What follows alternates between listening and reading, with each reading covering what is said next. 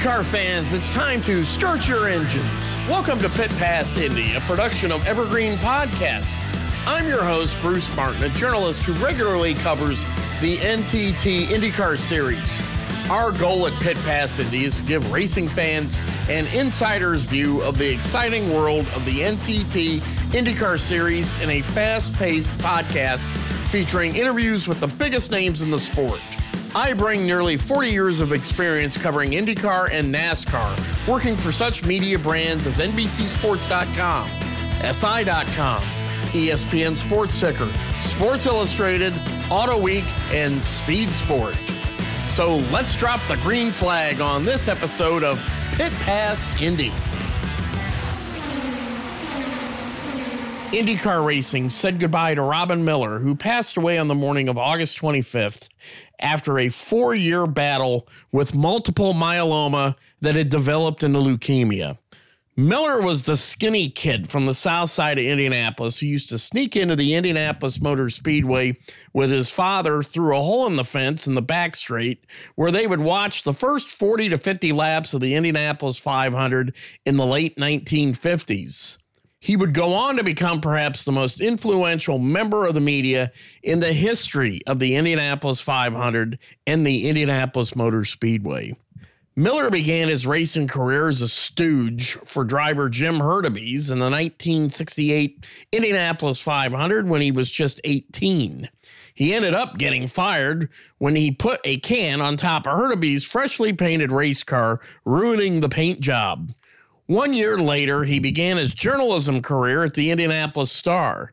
He was just 19 when he began covering the Indiana Pacers of the recently created American Basketball Association and became close personal friends with Pacers coach Bobby Slick Leonard and the great Pacer players of that era, including Roger Brown, Mel Daniels, Bob Nedelicki, and Billy Shepard. Although Miller flunked out of Ball State University in nearby Muncie, Indiana in 1971, his career flourished at the Indianapolis Star. He later became the auto racing writer covering the biggest sporting event on earth, the Indianapolis 500, as well as USAC, kart, and IndyCar racing. In the 1970s and early 1980s, Miller was also a race driver in the USAC Midget Series, giving him a unique understanding of racing as a journalist. He would ultimately become a columnist at the Star and was unafraid of anyone. Miller was at odds with famed Indiana University basketball coach Bob Knight, took on Indianapolis Colts quarterback Jeff George, and was decked by A.J. Foyt in front of 30,000 fans one day at the Indianapolis Motor Speedway. Miller was opinionated, outspoken, outrageous, bombastic, controversial. One thing he wasn't, however, was intimidated. When former Indianapolis Motor Speedway owner Tony George created the Indy Racing League with the Indy 500 as its cornerstone event in the mid-1990s to take on the rival kart, Miller took on the Speedway. He claimed the split would do damage to the sport at a time when it was the pinnacle of auto racing. He was also a man of conviction. You may not have agreed with what Miller wrote or said, but you were certainly interested in what he had to say. He had earned respect for his viewpoint, no matter how right or wrong that point of view may have been. Miller's bigger-than-life personality and his highly charged conflicts eventually cost him his job at the Indianapolis Star in 2001. He was quickly hired at ESPN, which gave him an even bigger platform than what he had at the Star. From there, he went on to Speed TV, where he co-hosted Wind Tunnel with Dave Despain. Racer Magazine hired him, where he continued to work until the final days of his life. He was also part of NBC's television coverage of the NTT IndyCar series, where he would use his trademark humor mixed in with his opinion during the telecast. Miller was also generous to his friends, picking up dinner tabs and passing out his famed shirts to honor various legends of racing every May to his pals at the Indianapolis Motor Speedway. Robin Miller was one of a kind. In the final days of his life, Miller was inducted into the Motorsports Hall of Fame during a special ceremony at the Indianapolis Motor Speedway on Friday, August 13. A frail Miller was able to attend the ceremony and gave an emotional and heartfelt acceptance speech that you will hear later on this podcast. The next day, he was back at the Indianapolis Motor Speedway in a golf cart driven by his longtime friend, famed motorsports publicist Steve Shunk.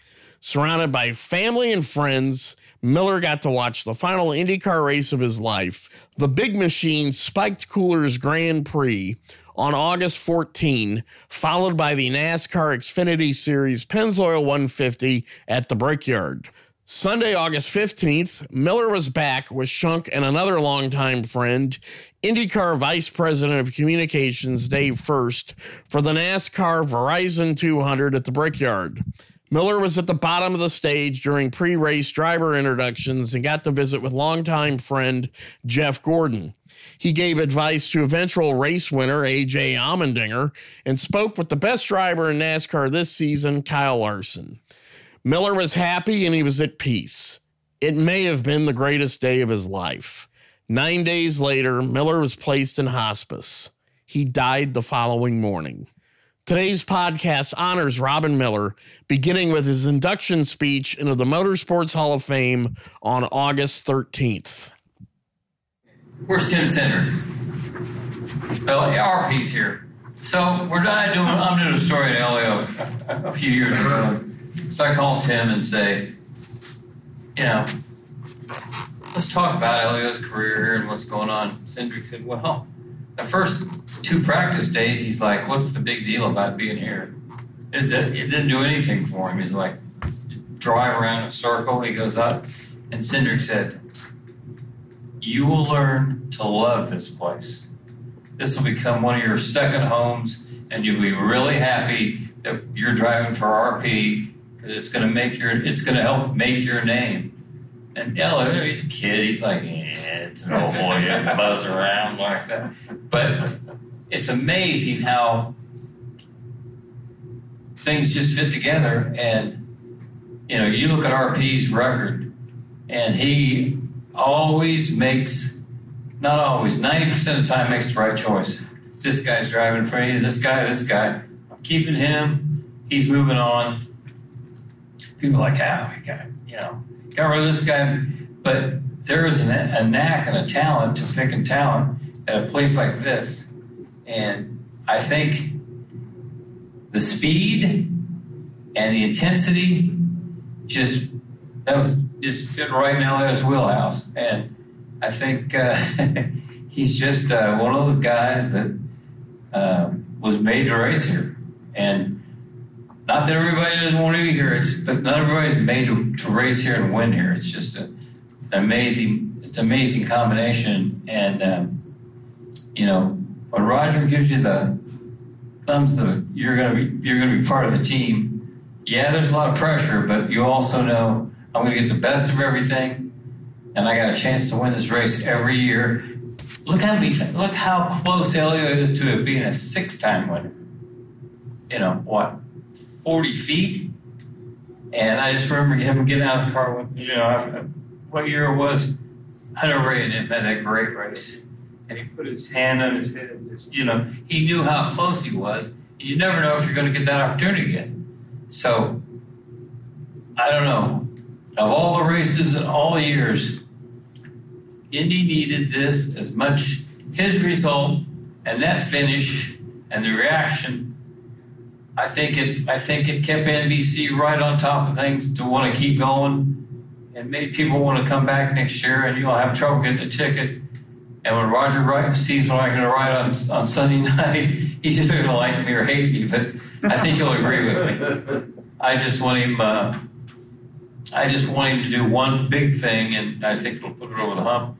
But I think the Indianapolis 500 is back, and that's all we were all worried a few years ago it's going to happen to Indy, or do people care anymore? Jeez, that's all they talk about. That's all they've been talking about for a month. And you can't buy that publicity. You cannot buy Elio's enthusiasm. You can't buy the people that stood here for 40 minutes. Mario kissed him on the head. I mean, I've been doing this for 53 years, and I stood there going, nobody's leaving. This is unbelievable. So just what a great month and what a great way to get the season going. I don't know. Now, hang on to that. I don't know if anyone has questions for Robin, but I'll pop you one here. I mean, you talked about all the great names that are involved in the Hall of Fame. Just to see your name a part of that now, what does that mean? When George called and said, "Hey, I got some good news for you," I said, "What's that?" He goes, "You made the Motorsports Hall of Fame." I said, "Come on." He goes, "No. I mean, really? Bob Schweikert, Jimmy Bryant, A.J. Foyt, Mario, Roger Penske. Prudhomme calls me up and goes, "You owe me. I voted for you." I said, "Okay." Chip, Don Garlitz, all the guys that, Parnelli, obviously Mario was great. You just can't, it's so hard to you can't even imagine that you should probably be in the same sense with these guys. I mean, think about what they've done. You're a guy, or you're a writer. You write about the drivers and the teams, the races, and you've had great access, and people have been cooperative as hell, and you've pissed a lot of people off, and you've made some people happy. But to have relationships with guys like, I'm 17 years old stealing beer at sprint car races for Jim Hurtubise. Just so you might remember my face. At 18, he hires me as a stooge, doesn't pay me, realizes about a week and a half into it, I may be the dumbest person that's ever been around a race show. Has to fire me. Free help when I get fired. So then I start working on Bill Finley's IndyCar team, and then I go to work with Star and beg them to let me cover racing. Then I buy a Formula Ford from Andy Granatelli, thanks to Art Pollard. Then I become part of the Bettenhausen family, buy a midget there and start running USAC. I'm writing 52 columns a year about USAC racing because USAC was on top. I flunked out of Ball State in 1971, and that's hard to do. It's hard to flunk out of Ball State. You got to try. I mean, you got to just. It's sad because my mom and dad didn't get a chance to go to college, and I just threw mine away. But it was amazing as you get older. So you go from hero worship and Mario and AJ and Parnelli and those guys, and then you become kind of friends, but you're covering them as drivers. Then you become friends with them. Then you get your home number. You call them anytime you want. They call you back. And then you just feel like you're part of their life. It's just I'm so lucky. It's unbelievable. And you could not chart my career. There's nobody in this day and age that could come along and have the luck I had. It just doesn't happen. I was at the right place at the right time. And somebody said, let's give this poor 45 IQ moron a chance to do something. Because obviously he can't do much. And I just think then I get sick and all you guys chip in and all the great RP, he calls me and says, I'll fly to the clinic. You need money. AJ calls, what do you need? Mario and Rufus and everybody. And it's so humbling to see how many people jump in and want to help. And, you just can't, there's no words to describe. You're just overwhelmed because you're thinking, I'm a guy that writes about racing and drivers and stuff, and these people have jumped in. I mean, I'd be dead without my sister and her friends because I'd have died and I'd have never made it through a couple weeks ago when I had a fever and collapsed and all that. But it's unbelievable how many people have just jumped in, and Shunk and Fino and Larry Joe and they jump in and help. Like they built Diane a bed, they built me an electric staircase. I mean, it's beyond overwhelming. You just can't even. What do you say? How do you repay people for that kind of kindness? You can't. You just have to say, I'm so lucky to have any friends. It chokes you up. I don't cry very often, but God, it makes you cry because you think about all the people that jumped in to help, and you think they don't have to do this, and they do. So I don't know. If I don't get up tomorrow morning, I've had a great life.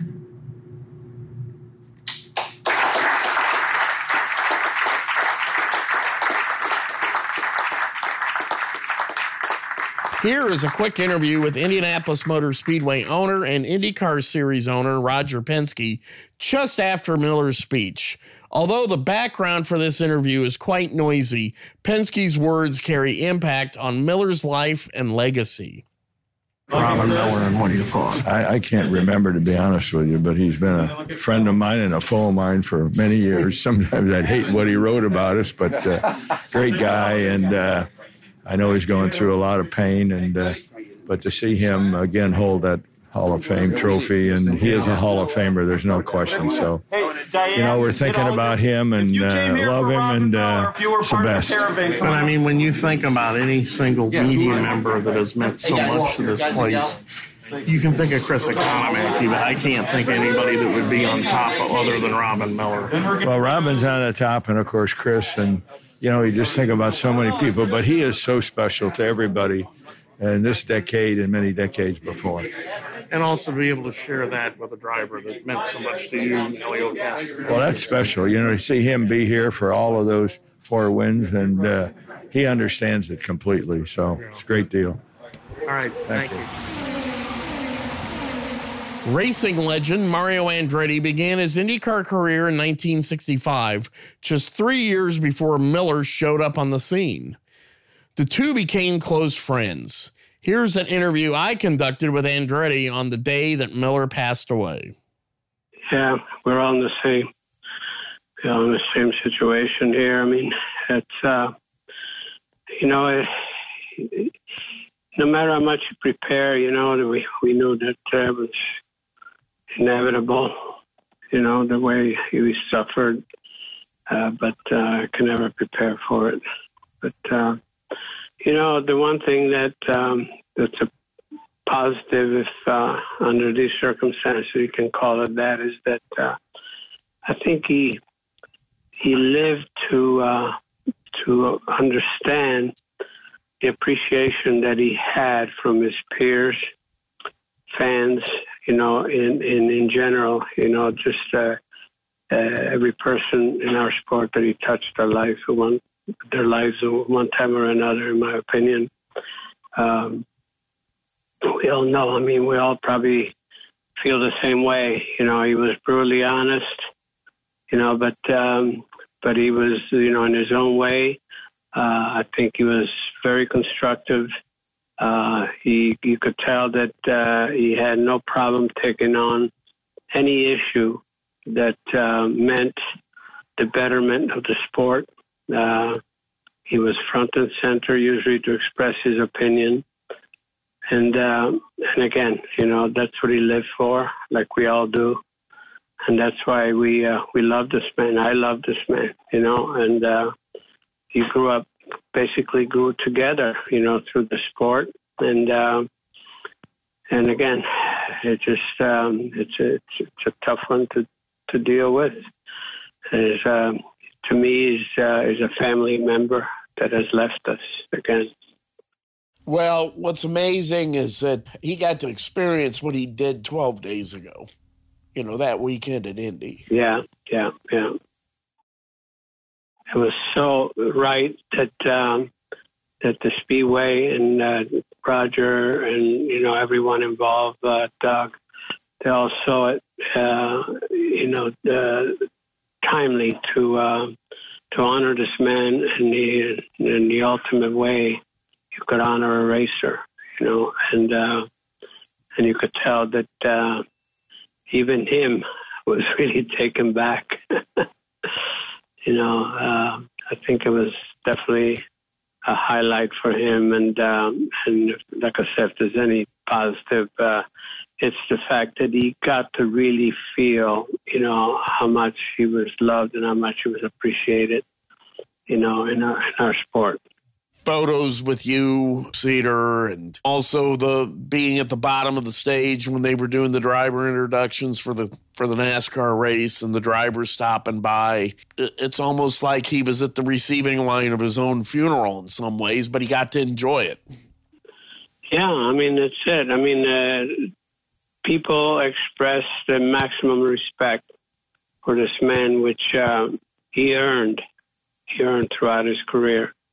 And that's that's no small accomplishment for any human being in their life.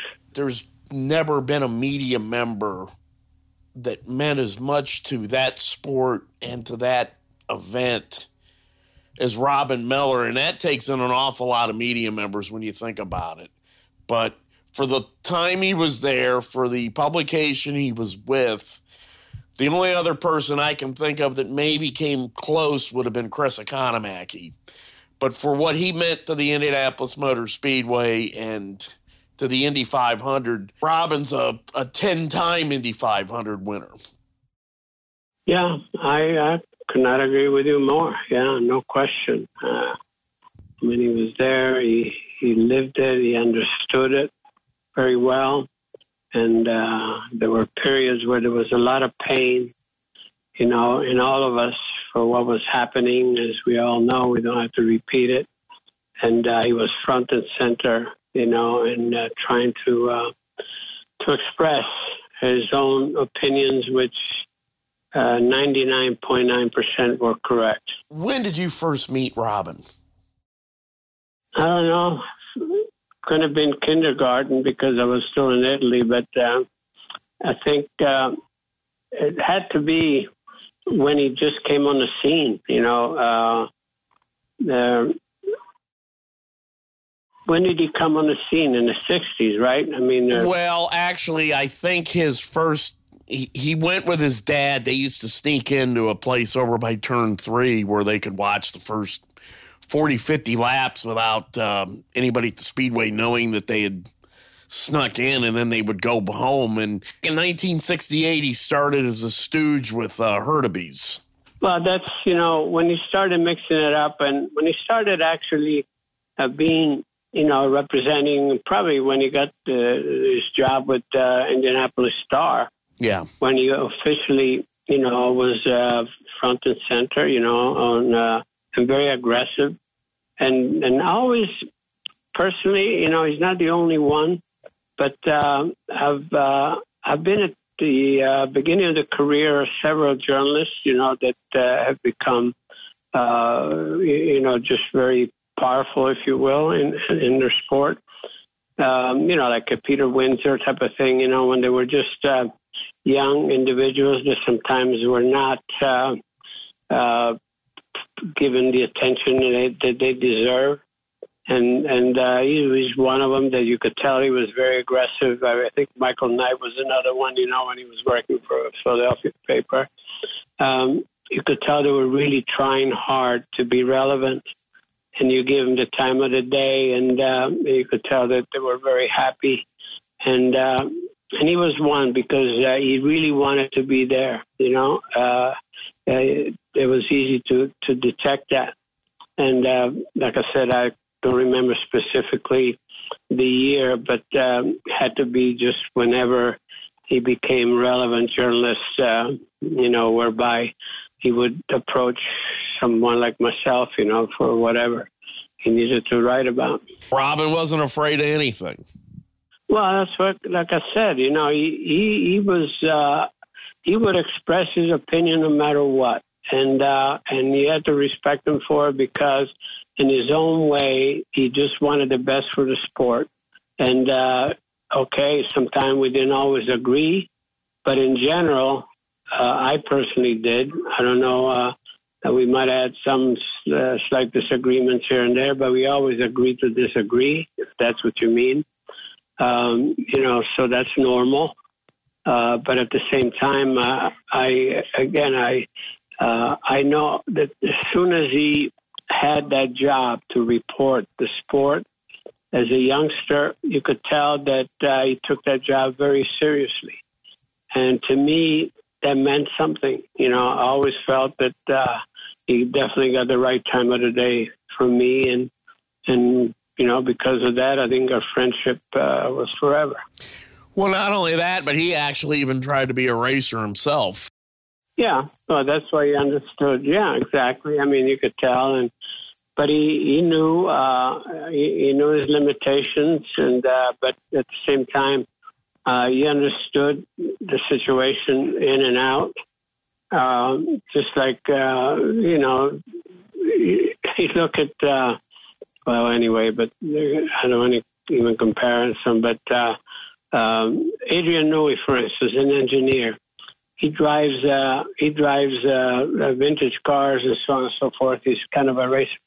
And he's got a leg up on all the other engineers because he has a basic understanding, a real understanding of what a race car should feel like. And that's what Robin, he had some feeling, some special appreciation, I should say, for what these drivers had to go through.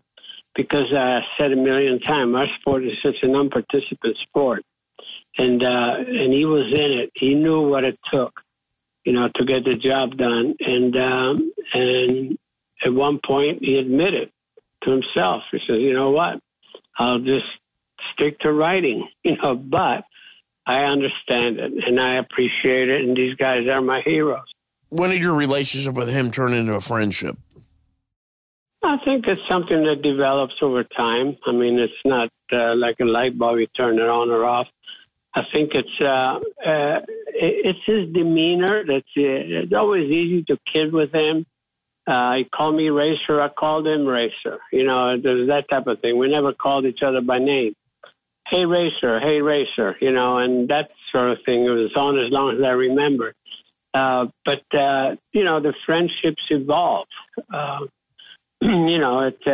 It just happens. You don't say, okay, now I think we're friends. It just evolves with time because you always run into each other and go through events and times where sometimes even critical times where sometimes opinions may differ. But that's when you start appreciating, just how much someone cares. And he truly did care. He did care. He wasn't just reporting facts or reporting what was going on. He just cared. He had his own opinion and what should be done. And he was in pain when things were not going the way they should have been going, which we all know. Basically had no fear. He would write stuff that he knew was probably going to he knew that there would probably be a confrontation on some of the stuff he wrote, including the time he wrote that Foyt was a cheater, and Foyt went out and drilled him on pit lane in front of 30,000 people. He was one of those reporters that just didn't care. Yeah, he wasn't intimidated. I would say he was brutally honest in his own way, what he believed in. And let's put it this way. I think he touched a lot of raw nerves along the way, no question. Yeah. He did that, and he didn't care in the sense that he didn't care because he cared, if you know what I mean. He just he just reported what he felt in his own way was the facts, and he was not afraid to back them up. And that was that. And what else? What else can you say about somebody? Well, the other thing is how generous he was. A lot of people may not know this about him, but I mean, every year he'd spend a couple $1,000s on those shirts that he would pass out. Whatever the theme was for that particular year's 500 that he came up with. For your 50th, he did the special sweatshirt and T-shirt and all that. And I mean, these are all things that he did on his own. Yeah, I know. Oh, yeah. Good man. But also somebody who truly appreciated and understood the history of the race with the ability to tell the story. The world's lost one of its great storytellers. Yeah, indeed. It was really, to me, it was always fun reading and getting his side of it. And that's a great storyteller. Yeah.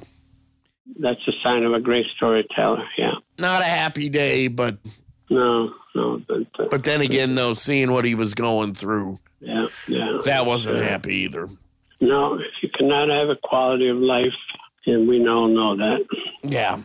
Well, hey, I really appreciate the time. Okay, man. Yeah. All right. Thanks. Hang in there. 4-time Indianapolis 500 winner Rick Mears also had tremendous respect for Miller.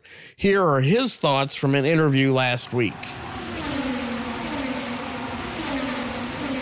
Another sad day. Yeah, I know it. It's a shame. When did you first meet Robin Miller, and what did you think of him? Oh, God, I can't remember when I first met him. I mean, it was probably back, you were still probably in the pink car for Sugay. Yeah. Yeah, more than likely right around that time when I was getting started.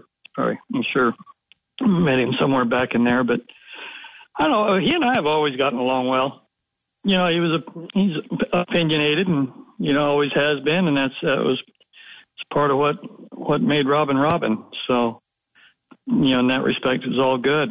The point that I was probably trying to make was that even at the beginning of your IndyCar career, Robin Miller was already a big name. He was kind of a guy that was, there were other people that covered auto racing, but there was only one Robin Miller. Yeah. Yeah, he was already right in the middle of it, you know, at that time. I mean, you know, obviously, you know, him starting like he did back with the midgets and, you know, and hanging out with the guys around there in Indy and everything. You know, he was already a part of that whole group, you know, way before I got there. But, you know, and from the media side of it, he was already in the middle of it and going strong, you know. I'm sure you probably saw some of the pictures and stuff, but it really seemed like, it's like Shunk described to me, the stars just lined up perfectly because he said if it had been the weekend before, he would have been too sick to go. And the weekend after was this past weekend, and not the beginning of the end, but the end of the end.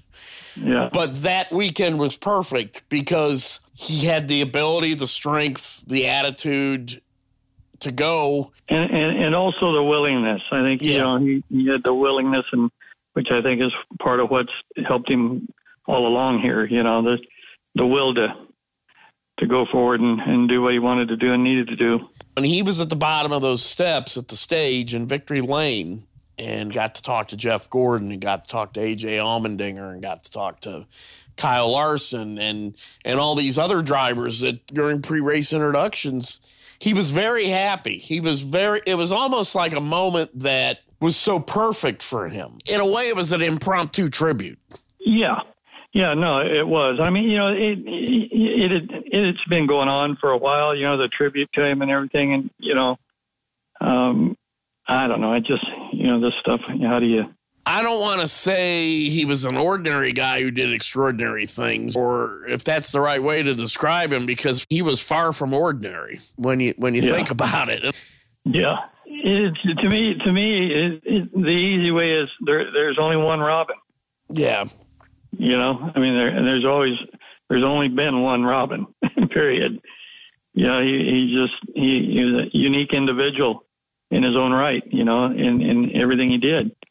And he wasn't intimidated by anything. No. He would go after Tony George. There were times he went after Roger. There were times where he criticized AJ. He wasn't afraid of the repercussions. And as we all know, the one time he wrote that AJ was a cheater, the next day, Foyt stalked him down on pit lane and decked him in front of 30,000 people. And in today's journalism world, I don't think that there are that many people that, at least not in sports journalism anymore, that have that kind of conviction. Yeah. I mean, just really, yeah, no, absolutely. Yeah, no, he loved what he did, and he loved what he was writing about. He loved motorsports, and you know, and he cared for it, you know, so, you know, that overrode anything else. You know, if you felt, you know, something was right or wrong, you know, because of his love for the industry and the sport, you know, he did what he thought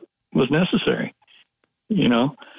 And that was the conviction he had to his craft. And, you know, hey, like I said, he and I got along great. We didn't always agree on everything, you know, obviously. You know, nobody ever does, but we got along well, very well. But, no, he just, you know, he loved this. He loved this industry, and it was his life, you know, and he cared for it, and he did what he thought was best to take care of it, you know. The drivers have made the Indy 500 what it is, but there's also other people that have helped make it what it is. Roger Penske, team owners, engineers, car builders, A.J. Watson, people like that. Robin Miller's name is probably, I can't think of another media member who means more to that event and to that facility than Robin Miller has for as long as he was there and representing the Indianapolis Star, and then later even bigger things such as ESPN and later NBC. I think that he was probably the only other media member that I can think of that would be on the same par might have been Economac. Yeah, I agree. I agree with all that. I mean, I don't know how to talk about it because you're always slighting somebody by doing, how I am about that stuff and slighting somebody else and who's doing what. But I got to agree. But they talk about sports being team sports. He was a huge part of the team. Yeah. And you've got all the individual teams and that make up the business, but we're really all on the same team, working together. And that's how you keep things going and make things go. And he's just been a huge part of the whole motor industry team, period. Well, and also his ability to tell stories. We've lost a great storyteller. No, absolutely. That, just his memory of detail and stuff, that he could pull out of his hat on any given thing was incredible, which is part of what helps him tell the stories. But also he had the experience which created the stories. His involvement and being involved as deeply as he was and has been over the years. That's what creates the stories is getting out there and being in the middle of it and being involved, and that helps create the stories to tell.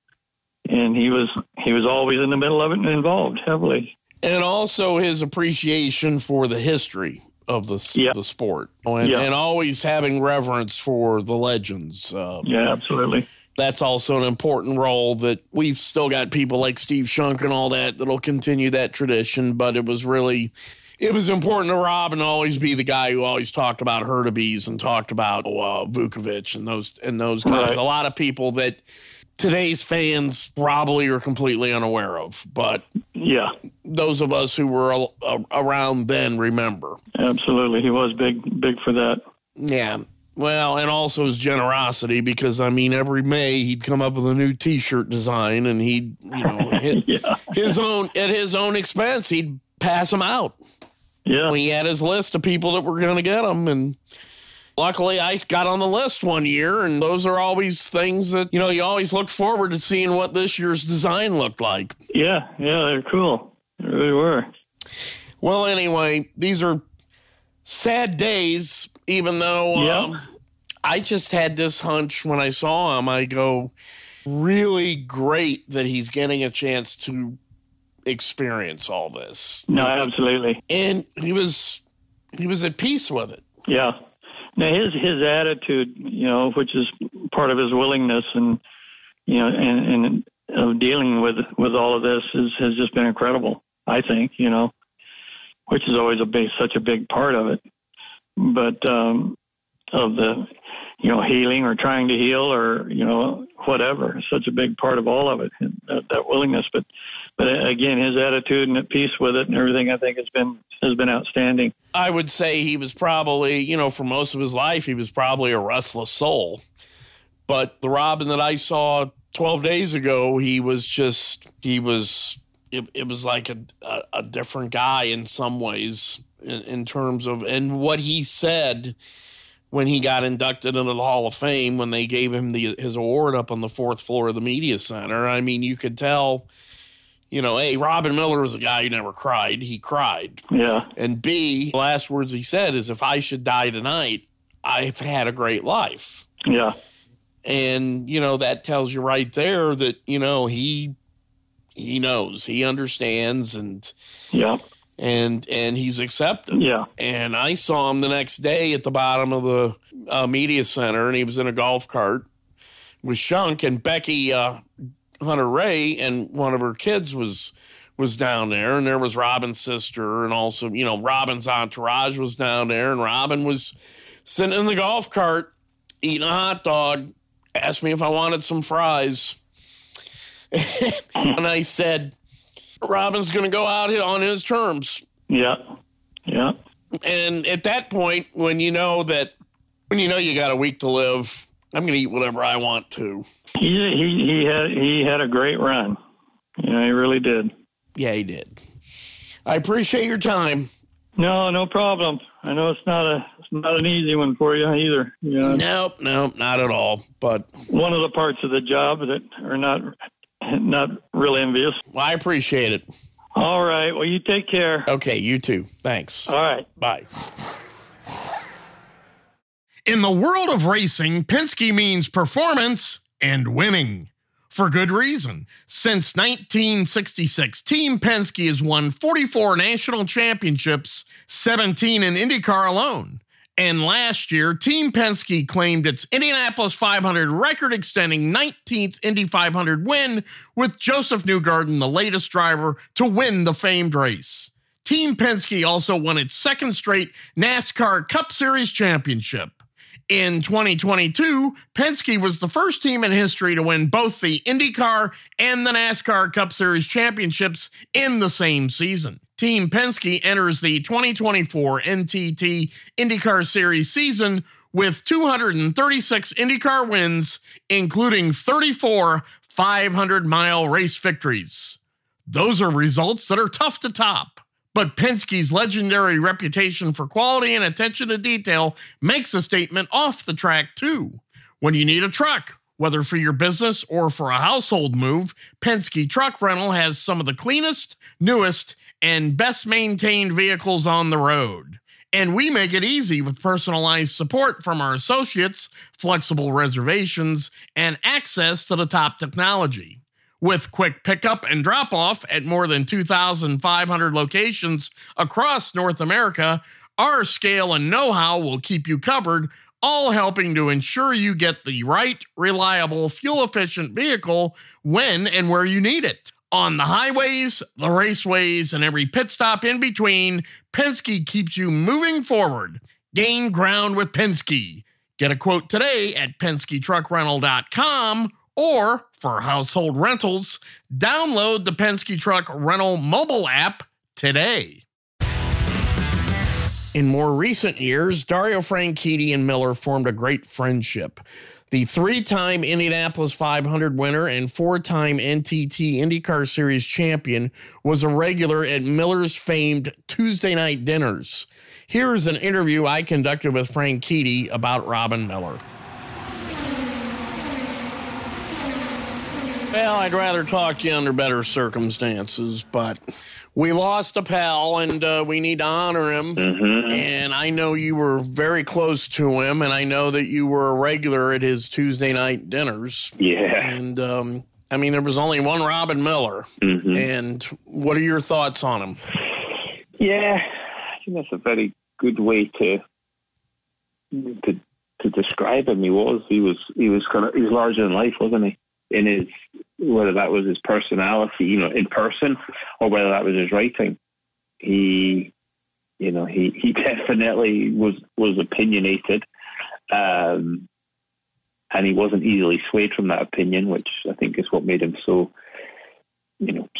by people that read his work and listened to his work on TV. But did he love IndyCar racing and the Speedway? It was definitely the love of his life, wasn't it? Yeah. He absolutely worshipped, whether that was Parnelli, AJ,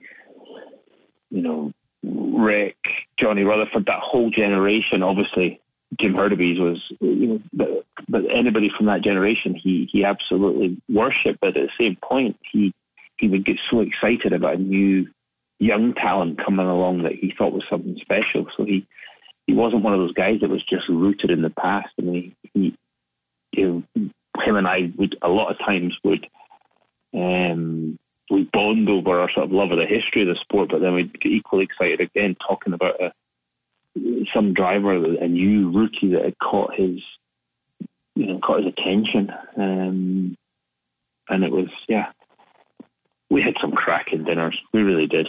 We had some with him, Shunk.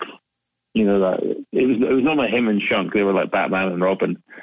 And then it was a cast of characters that, who would show up, including, myself, lucky enough to show up at these dinners. And, sometimes you get Foyt there. Bobby Unser, generally not at the same time as AJ, but you get Bobby there. You get Johnny Rutherford, who we always used to laugh would never pick up the check. So, yeah, you get Parnelli. I mean, we had some real impromptu dinners with Parnelli. That was one of the. It was just you never knew who was going to show up, and it was always fun. And if it was just him, Shunk, and I again, it was always fun. He'd bring these photos. He always had this trick of he'd bring all these photographs of different sort of eras and just random photos to get conversation started. And T would show up at a lot of the dinners too. So they were fun. And then obviously on the hospitality when he would hold court. Yeah, great memories. Great memories. Was it usually a La Margarita? Yeah, we spent a lot of time at La Margarita. Occasionally we went to, Arias? Yeah. And that was, especially when Mario was in town, we would go to Arias and we'd have dinner there. And that was a really fun dinner when Mario showed up. We went to Arias and Chris Simmons came along as well. And there's a good bunch of us there. But normally La Margarita, where he'd bring his, was it Thousand Island dressing he would bring? Yeah, he had a very defined or unique palate, as you could say. Yes, it was. The last I saw him, well, of course, there was the day he was inducted into the Motorsports Hall of Fame, and then at Speedway on August 12th, or on August 13th. Yep. And then the next day I'm coming back. The IndyCar race is over. I think the Xfinity Series race is about to start. There's Robin on the golf cart, and there's Shunk, and there's Robin's sister, and there's our Becky Hunter-Ray and one of her sons. And there's Robin sitting in the passenger seat of the golf cart, and he's eating a hot dog.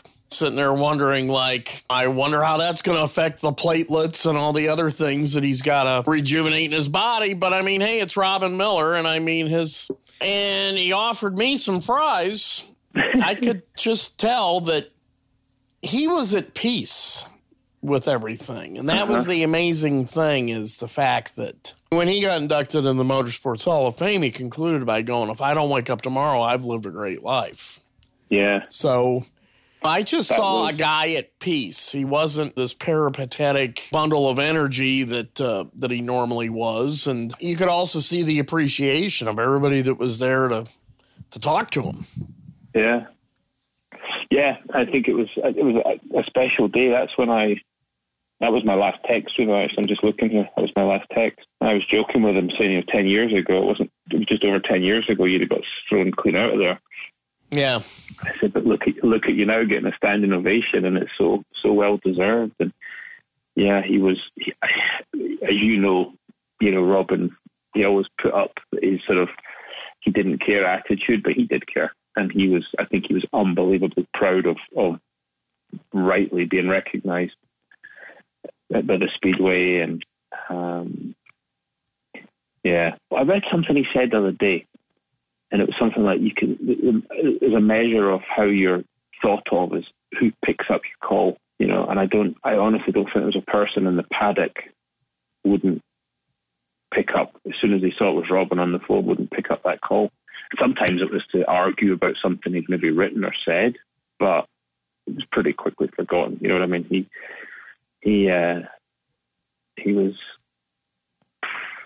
very, very, he was really well thought of. Wasn't it? Respected, I think, is the word that comes to mind. And I feel very fortunate to have had him as a friend. How did this friendship with him begin? It was, we spoke when I first came over, we would talk, and I'd never met a journalist like him. I thought, whoa, who's this guy? He's out there. That was my sort of introduction to Robin. And then he tried to introduce me into what's the word? the intricacies of basketball at one point, which I really wasn't that interested in learning about.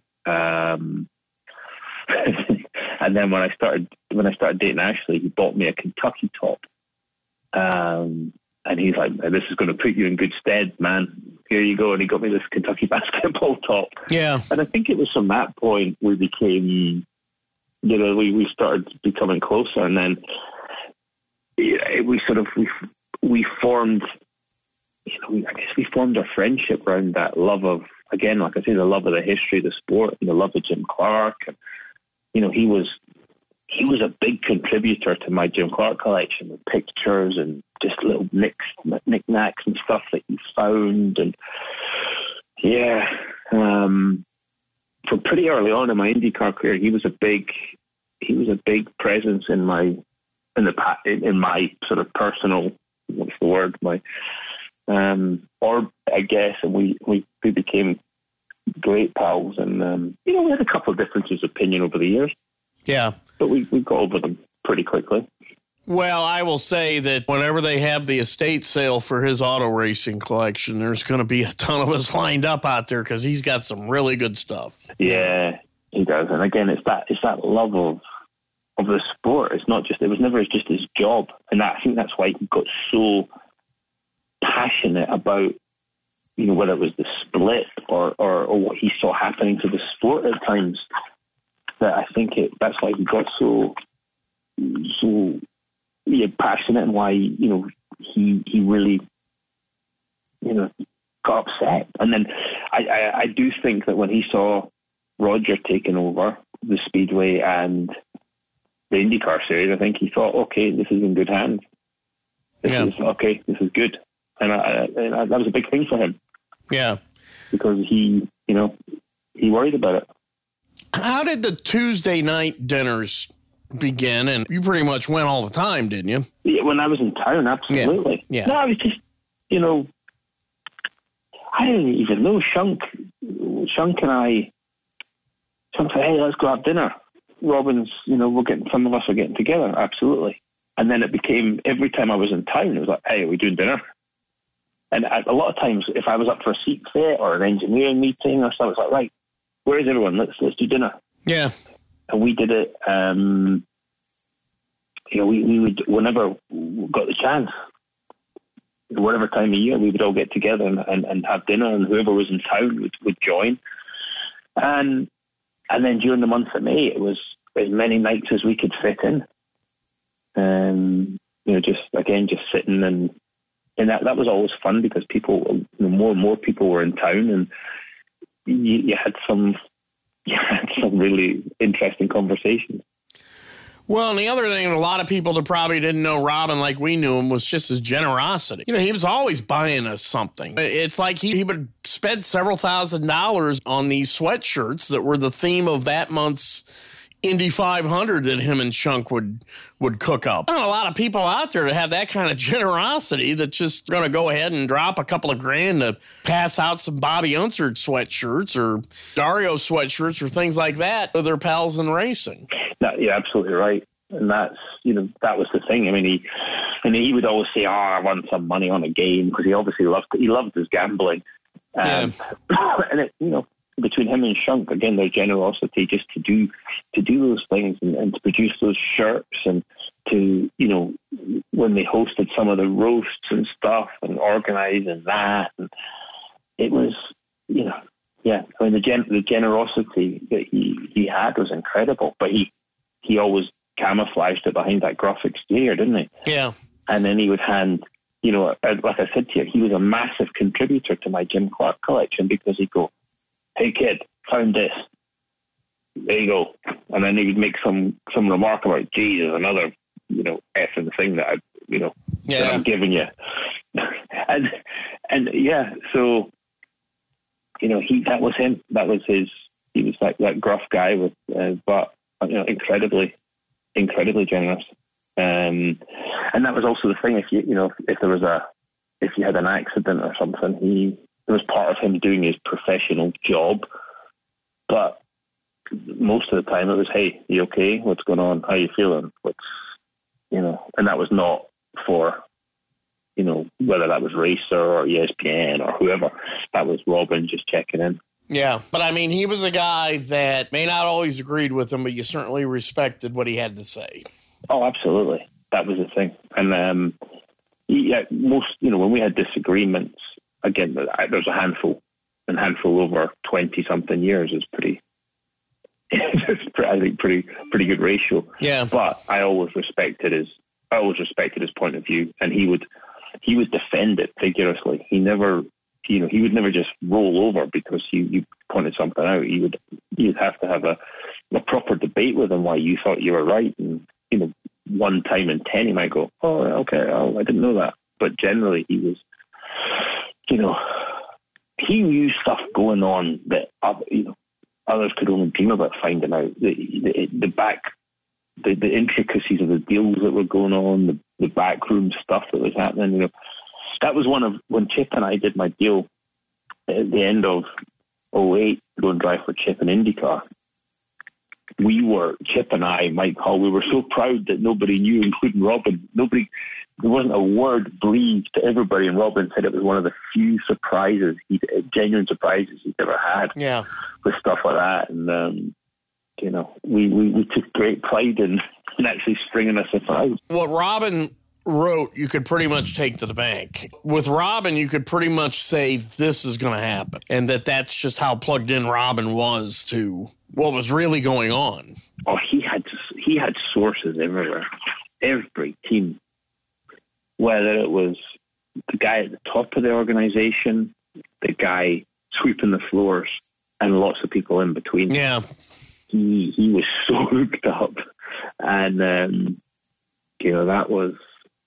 So it was difficult to keep a secret from Robin. The other thing was his reverence for the history of the race, having those winners' dinners that got put on, just treating Parnelli and treating Dan Gurney and treating those people the way they should be treated when they arrived in town. And those are all irreplaceable things, and hopefully somebody's able to continue that tradition. I would say Shunk probably will in some degree. That's sometimes kind of a tough thing to do, but Robin had so much reverence for those guys that it was important for him to do that. Yeah, and I think you got to, like I said to you, Shunk and him were Batman and Robin, and they definitely went hand in hand, and those dinners were both of them putting those things on. And when you sit, and I'm sitting here just thinking about some of the people that were there, and Gurney's not there anymore. Bobby's not there anymore, and now Robin's not there. It's like, geez, how lucky were we to get to experience that and to sit there and listen to the chat. And Nigel Roebuck would come over instead of going to the Monaco Grand Prix. He would come over and come and watch the Indy 500 and go visit some dirt tracks, and he'd come to the dinners and participate, and that I think him and Robin had this mutual admiration going on, so those dinners were so special. Yeah, and now Parnelli's not going to really be traveling anymore either. So, like I said, I wish this had been better circumstances to talk to you about. Yeah, I think I've been very fortunate what I got to do in IndyCar, and made some great friends. And Robin was absolutely right up there. Yeah. And I was so fortunate to have him as a friend for those couple of decades, and I'll miss him. Yeah, I think we all will. Yeah, we will, pal. Yeah, I hear you, buddy. Yeah. One of the things I remember just in my mind was when him and Weldon, NBC put it up earlier. It was him and Weldon doing the grid walk at Iowa. Yeah. And that was some quality TV. Just those two. He was a legend. He's probably as influential a person as ever been at that place. So, all right. All right, pal. Well, I'll see you there. Thanks for your help. Thanks, Bruce. I'll see you. Anytime, pal. Bye. Take care. Yeah, bye. Tony Kanaan is another driver that became very close friends with Miller. The 2013 Indianapolis 500 winner and 2004 IndyCar Series champion shares his thoughts on his old friend in this interview. I hate to talk to you under these circumstances, but you and Robin were very close. And, this day hit everybody hard. And I just felt that no story would be complete without talking to you about him. And what are your reflections on him?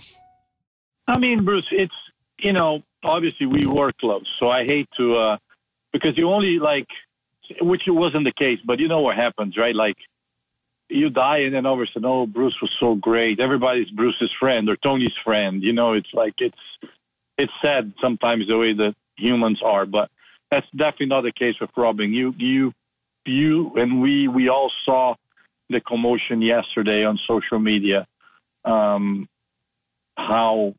that touched so many people on so many levels. And for me, I mean, I lost a good friend. We lost probably one of the most passionate guys that our sport ever had. Obviously, he was one that formed opinions around as well. He was the one that everybody, and it didn't matter what Robbie had to say, people would listen or read it or giving him the time. So with that credibility, it's really hard. It's really hard to put in words what he meant to the sport. Personally, again, we're friends. We had many dinners every Tuesday night at Mexican. We had, state fairs, which you've been with us, I believe. We made shirts. We talked when I got fired, and he says, I'm going to write about it. He knew stuff that even before it came out, and I will tell him not to say anything, and he wouldn't. So it was a hard day yesterday just because, you don't want to lose people like that, and then I think that's just, unfortunately, this is life. We're all going to be gone one day, but selfishly, you don't like to see your friends go. You know what I mean? Selfishly, you want to go before them so you don't have to suffer through it. So, in a way, obviously, you're going to say, it was a surprise. Of course not. I was close to him. I was talking to Diane, his sister, every single day this week. We knew the day before that this was over, and then at that point, you only hope that the guy wasn't suffering, Yeah. But, look what he meant. He got inducted. I was so glad that he made it to the track that day. But look, even if you listen to his interview that day, his stories, how many people got out of their way to help him. Like you're talking about Jim Irsay. You're talking about people that they're not even related to our sport. That's what, I think, one good thing that he took it with him, when, Robin was a very reserved person. You didn't know much about Robin's life. You didn't know a lot about Robin's weaknesses. You never seen Robin cry. Even when he was sick, he wouldn't tell you exactly how bad it was and so on. And I think one thing he took it with him was he realized how loved he was towards the end of his life, which is, to me, I think he went in peace because I don't think he expected. Were you there when he gave you those guys an interview when he got inducted? Yeah. Yeah, you listened to that speech. That tells you everything. Yeah, so basically, what else do you want in life, to be honest? Yeah. If we all gonna go one day, and if before I go, I would have the luxury to feel how much I've been loved in life, not just by my family, but by my friends, how many friends I really have and were there for me. That is not a lot more that you can ask. So I think Robin was an awesome human being. Love it and hate him. He was always Robin.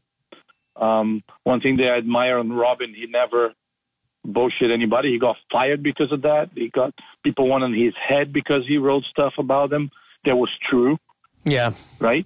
And then you see, at the end of the day, those people didn't hate Robin. you know.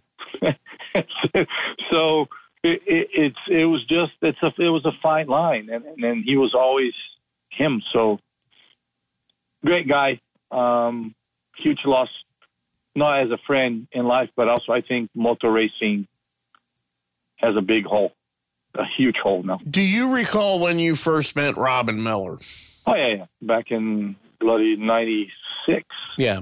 Was, right the year after the split, and I was in Indy Lights, and obviously at that time, Robin was Robin, right? You're always afraid of Robin. Like, you're like, well, I got to be careful what I'm going to say here before you meet him, You're like, But Robin was, from the get-go, always my best. I used to call him my manager, because Robin would write something about it or would tell somebody, some team owner, this kid's really good. This kid's really good.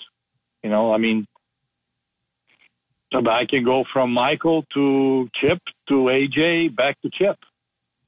And he was that kind of guy that people, even though people sometimes probably didn't give him the credit or make him believe they were listening, they were listening. And he was so genuine that, because Robbie could use that in his advantage big time, at any time, and never did. He did it because he really believed I was good, or Connor Daly was good, or whoever. I mean, you can look how many drivers wrote things about Robin that people had no clue he did. Yeah. Our state fair encounters that we used to go shoot basketballs, because he knows my wife is a badass but basketball shooter, and we'll get stuffed animals and we'll give to kids on the spot, and he would pay everything for everybody at there to to shoot the balls and that kind of stuff that you go, it's again, we can talk for hours. That. I mean, you are as good friend of mine, and he was. We know each other for as long as I knew Robin. So, I mean, you have a lot more to filter it to actually put it on your story. But that's my take on it. Yeah, and also the time that you've spent with Robin when you were doing the trackside shows for Channel 6. Those were probably, if only more people around the United States have been able to see those shows, because those were probably some of the most insightful TV shows during the month of May about the race. Oh, no, 100%. And then again, Bruce, I had the pleasure to actually work with Robin. I mean, I'm not a journalist. I'm not an analyst. I'm just a driver. But I had, the privilege to every May for 12 years in a row work with him. But again, him and Dave first are personal friends. We hang around so much off track that it was never really work. You know what I mean? We sat at a table and we just talk about the day. And Robin was always the one that knew, no, this was a draft, this was not. And people would be, obviously he had enough credibility that people would listen to it. I would say he's as important to the history of that place as many of the winning drivers. Oh, 100%. Yeah. I think a place like that is not only made with fans, there are driver fans. You need to educate the fans. And that was Robin. And there's not a single soul that is not a fan of IndyCar that didn't know Robin Miller, that didn't want to listen to what Robin Miller had to say. That's what I'm saying. I don't think people realize. I think eventually they will, because obviously I can't expect people to realize how big of a hole this is going to live for us. And we're only going to see that in the long haul, because I don't think there was anybody around that paddock that loved IndyCar as much as Robin did, and it always worked generally for the best of it. I appreciate you hanging in there and talking, and hope things are looking up and hope everything works out. I assume next year's plans remain as they were in May? Yeah, we're good. We're all good. We're all good for next year. Yeah. Same thing. So we'll see what Jimmy wants to do, but he, even if he does it, we're going to run, we will run 5 cars. So for me and the ovals only. So 5 cars, I mean the 5th car for the ovals. So. Yeah. All right. Well, I appreciate it. Thanks for your time. Thanks, Bruce. Thank you. See you, man. And that puts a checkered flag on this special edition of Pit Pass Indy, a tribute to Robin Miller. We want to thank IndyCar owner Roger Penske, racing legend Mario Andretti, 4-time Indianapolis 500 winner Rick Mears, 3-time Indy 500 winner and 4-time IndyCar champion Dario Franchitti, and 2013 Indianapolis 500 winner and 2004 IndyCar champion Tony Kanaan for joining us on today's podcast. Each one of them were able to share stories and anecdotes about the late Robin Miller. Along with loyal listeners like you, our guests help make Pit Pass Indy your path to victory lane for all things IndyCar. For more IndyCar coverage, follow me at Twitter at Bruce Martin, one word, uppercase B, uppercase M, _500. This has been a production of Evergreen Podcast. A special thanks to our production team. Executive producers are Bridget Coyne and Gerardo Orlando. Recordings and edits were done by me, Bruce Martin, and final mixing was done by Dave Douglas. Learn more at evergreenpodcast.com. Until next time, be sure to keep it out of the wall.